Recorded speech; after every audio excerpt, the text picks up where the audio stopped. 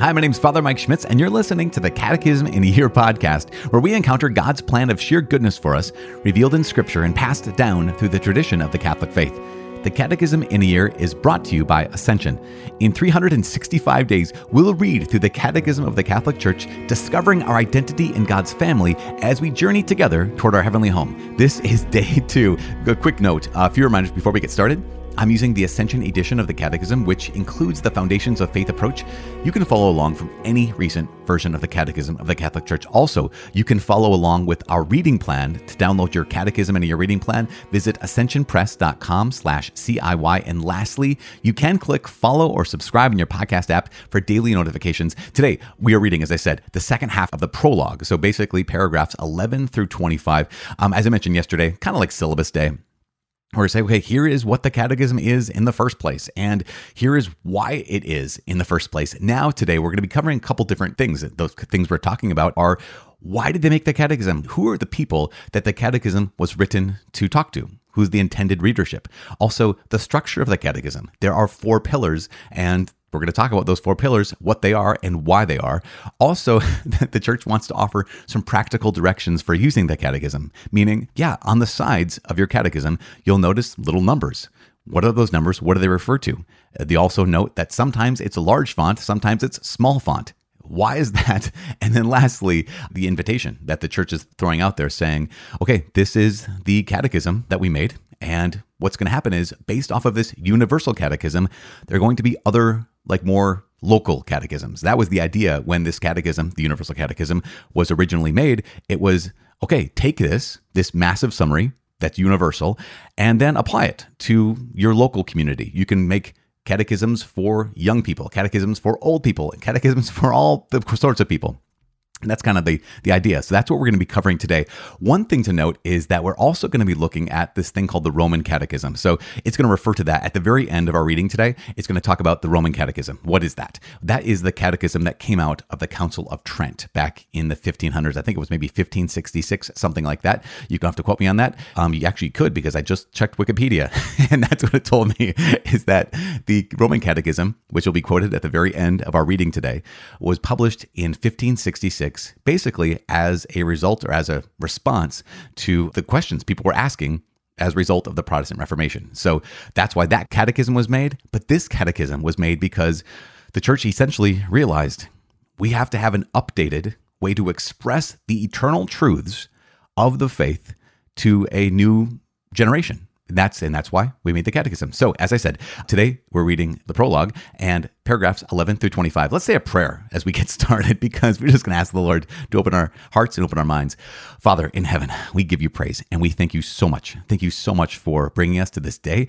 We ask that you please give light to our eyes, that we can see your goodness, open our ears, that we can hear your truth, and open our heart, that we can be transformed by your goodness and transformed by your truth. We make this prayer in the mighty name of Jesus Christ, our Lord. Amen. In the name of the Father, and the Son, and the Holy Spirit. Here we are, reading the second half of the prologue, paragraphs 11 through 25. The aim and intended readership of this catechism. This catechism aims at presenting an organic synthesis of the essential and fundamental contents of Catholic doctrine as regards both faith and morals, in the light of the Second Vatican Council and the whole of the Church's tradition. Its principal sources are the sacred scriptures, the fathers of the Church, the liturgy, and the Church's magisterium. It is intended to serve as a point of reference for the catechisms or compendia that are composed in the various countries. This work is intended primarily for those responsible for catechesis, first of all, the bishops, as teachers of the faith and pastors of the Church. It is offered to them as an instrument in fulfilling their responsibility of teaching the people of God. Through the bishops, it is addressed to redactors of catechisms, to priests, and to catechists. It will also be useful reading for all other Christian faithful. Structure of this catechism. The plan of this catechism is inspired by the great tradition of catechisms which build catechesis on 4 pillars: the baptismal profession of faith, the creed, the sacraments of faith, the life of faith, the commandments, and the prayer of the believer, the Lord's Prayer. Part 1. The Profession of Faith. Those who belong to Christ through faith and baptism must confess their baptismal faith before men. First, therefore, the Catechism expounds revelation by which God addresses and gives himself to man and the faith by which man responds to God. The profession of faith summarizes the gifts that God gives man, as author of all that is good, as redeemer, and as sanctifier. It develops these in the 3 chapters on our baptismal faith in the one God, the Almighty Father, the Creator, His Son, Jesus Christ, our Lord and Savior, and the Holy Spirit, the Sanctifier, in the Holy Church. Part 2. The Sacraments of Faith. The second part of the Catechism explains how God's salvation, accomplished once for all through Christ Jesus and the Holy Spirit, is made present in the sacred actions of the Church's liturgy, especially in the 7 sacraments. Part 3. The Life of Faith. The third part of the Catechism deals with the final end of man created in the image of God, beatitude, and the ways of reaching it, through right conduct freely chosen with the help of God's law and grace, and through conduct that fulfills the twofold commandment of charity specified in God's 10 Commandments. Part 4. Prayer in the Life of Faith. The last part of the Catechism deals with the meaning and importance of prayer in the life of believers. It concludes with a brief commentary on the 7 petitions of the Lord's Prayer, for indeed we find in these the sum of all good things which we must hope for and which our Heavenly Father wants to grant us. Practical directions for using this catechism. This catechism is conceived as an organic presentation of the Catholic faith in its entirety. It should be seen, therefore, as a unified whole. Numerous cross-references in the margin of the text, which are italicized numbers referring to other paragraphs that deal with the same theme, as well as the analytic index at the end of the volume, allow the reader to view each theme in its relationship with the entirety of the faith. The texts of sacred scripture are often not quoted word for word, but are merely indicated by a reference, the letters CF. For a deeper understanding of such passages, the reader should refer to the scriptural texts themselves. Such biblical references are a valuable working tool in catechesis. The use of small print in certain passages indicates observations of an historical or apologetic nature, or supplementary doctrinal explanations. The quotations, also in small print, from patristic, liturgical, magisterial, or hagiographical sources, are intended to enrich the doctrinal presentations. These texts have often been chosen with a view to direct catechetical use. At the end of each thematic unit, a series of brief texts sum up the essentials of that unit's teaching in condensed formulae. These in-brief summaries may suggest to local catechists brief summary formulae that could be memorized. Necessary adaptations. The Catechism emphasizes the exposition of doctrine. It seeks to help deepen understanding of faith. In this way, it is oriented towards the maturing of that faith. It's putting down roots in personal life, and it's shining forth in personal conduct. By design, this catechism does not set out to provide the adaptation of doctrinal presentations and catechetical methods required by the differences of culture, age, spiritual maturity, and social and ecclesial condition among all those to whom it is addressed. Such indispensable adaptations are the responsibility of particular catechisms, and even more, of those who instruct the faithful. As the Roman Catechism stated, "Whoever teaches must become all things to all men, to win everyone to Christ." Above all, teachers must not imagine that a single kind of soul has been entrusted to them, and that consequently it is lawful to teach and form equally all the faithful in true piety with one and the same method. Let them realize that some are in Christ as newborn babes, others as adolescents, and still others as adults in full command of their powers. Those who are called to the ministry of preaching must suit their words to the maturity and understanding of their hearers as they hand on the teaching of the mysteries of faith and the rules of moral conduct. Above all, charity.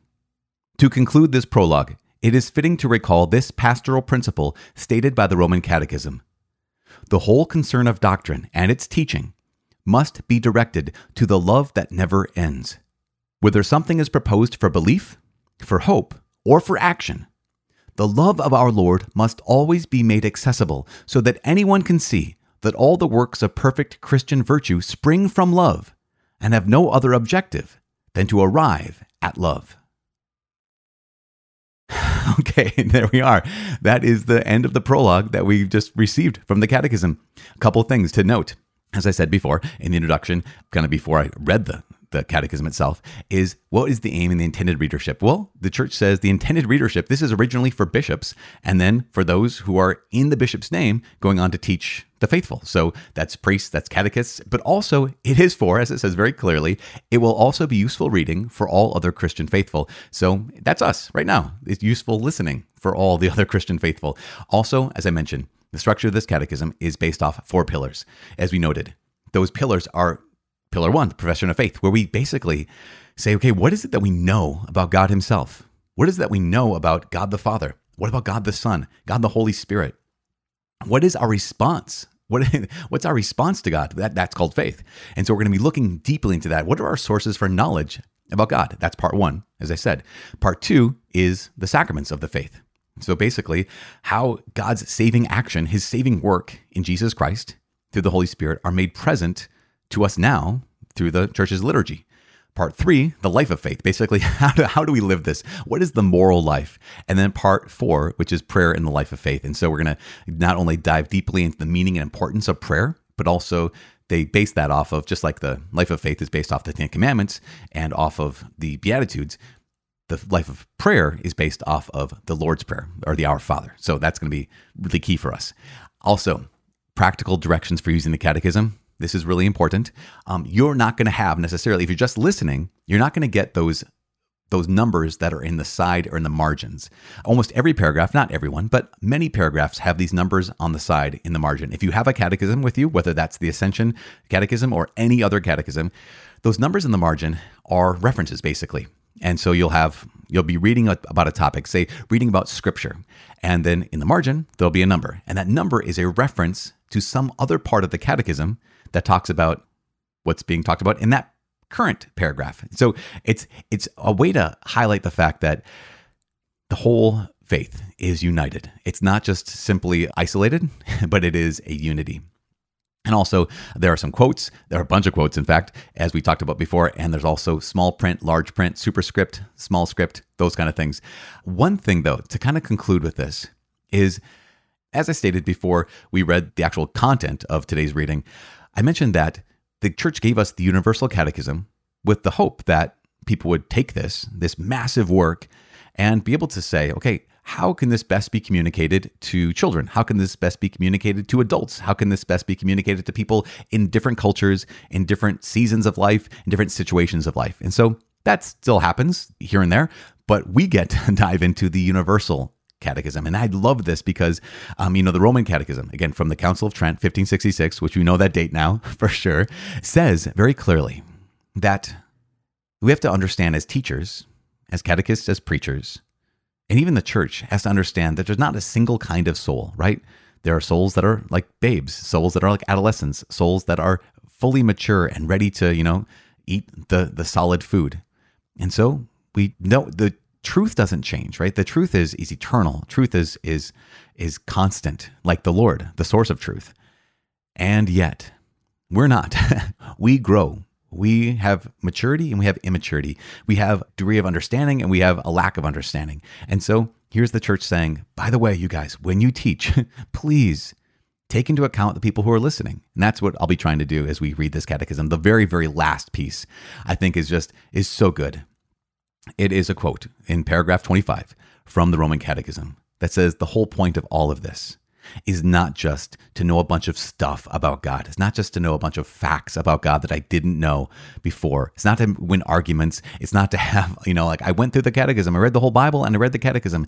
It's the end and the goal. The whole purpose of this is love. And I just want to read that one last time.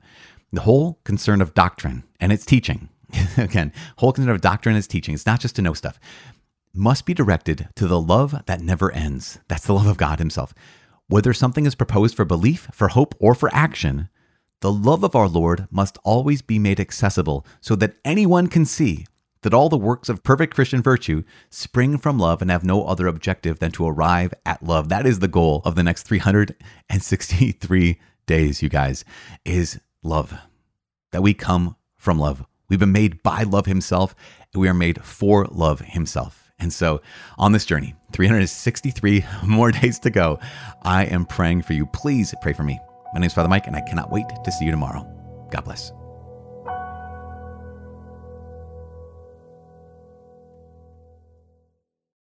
Hi there, I just wanted to hop in real quick to tell you about a great way to listen to both Bible in a Year and Catechism in a Year. It's called the Ascension app.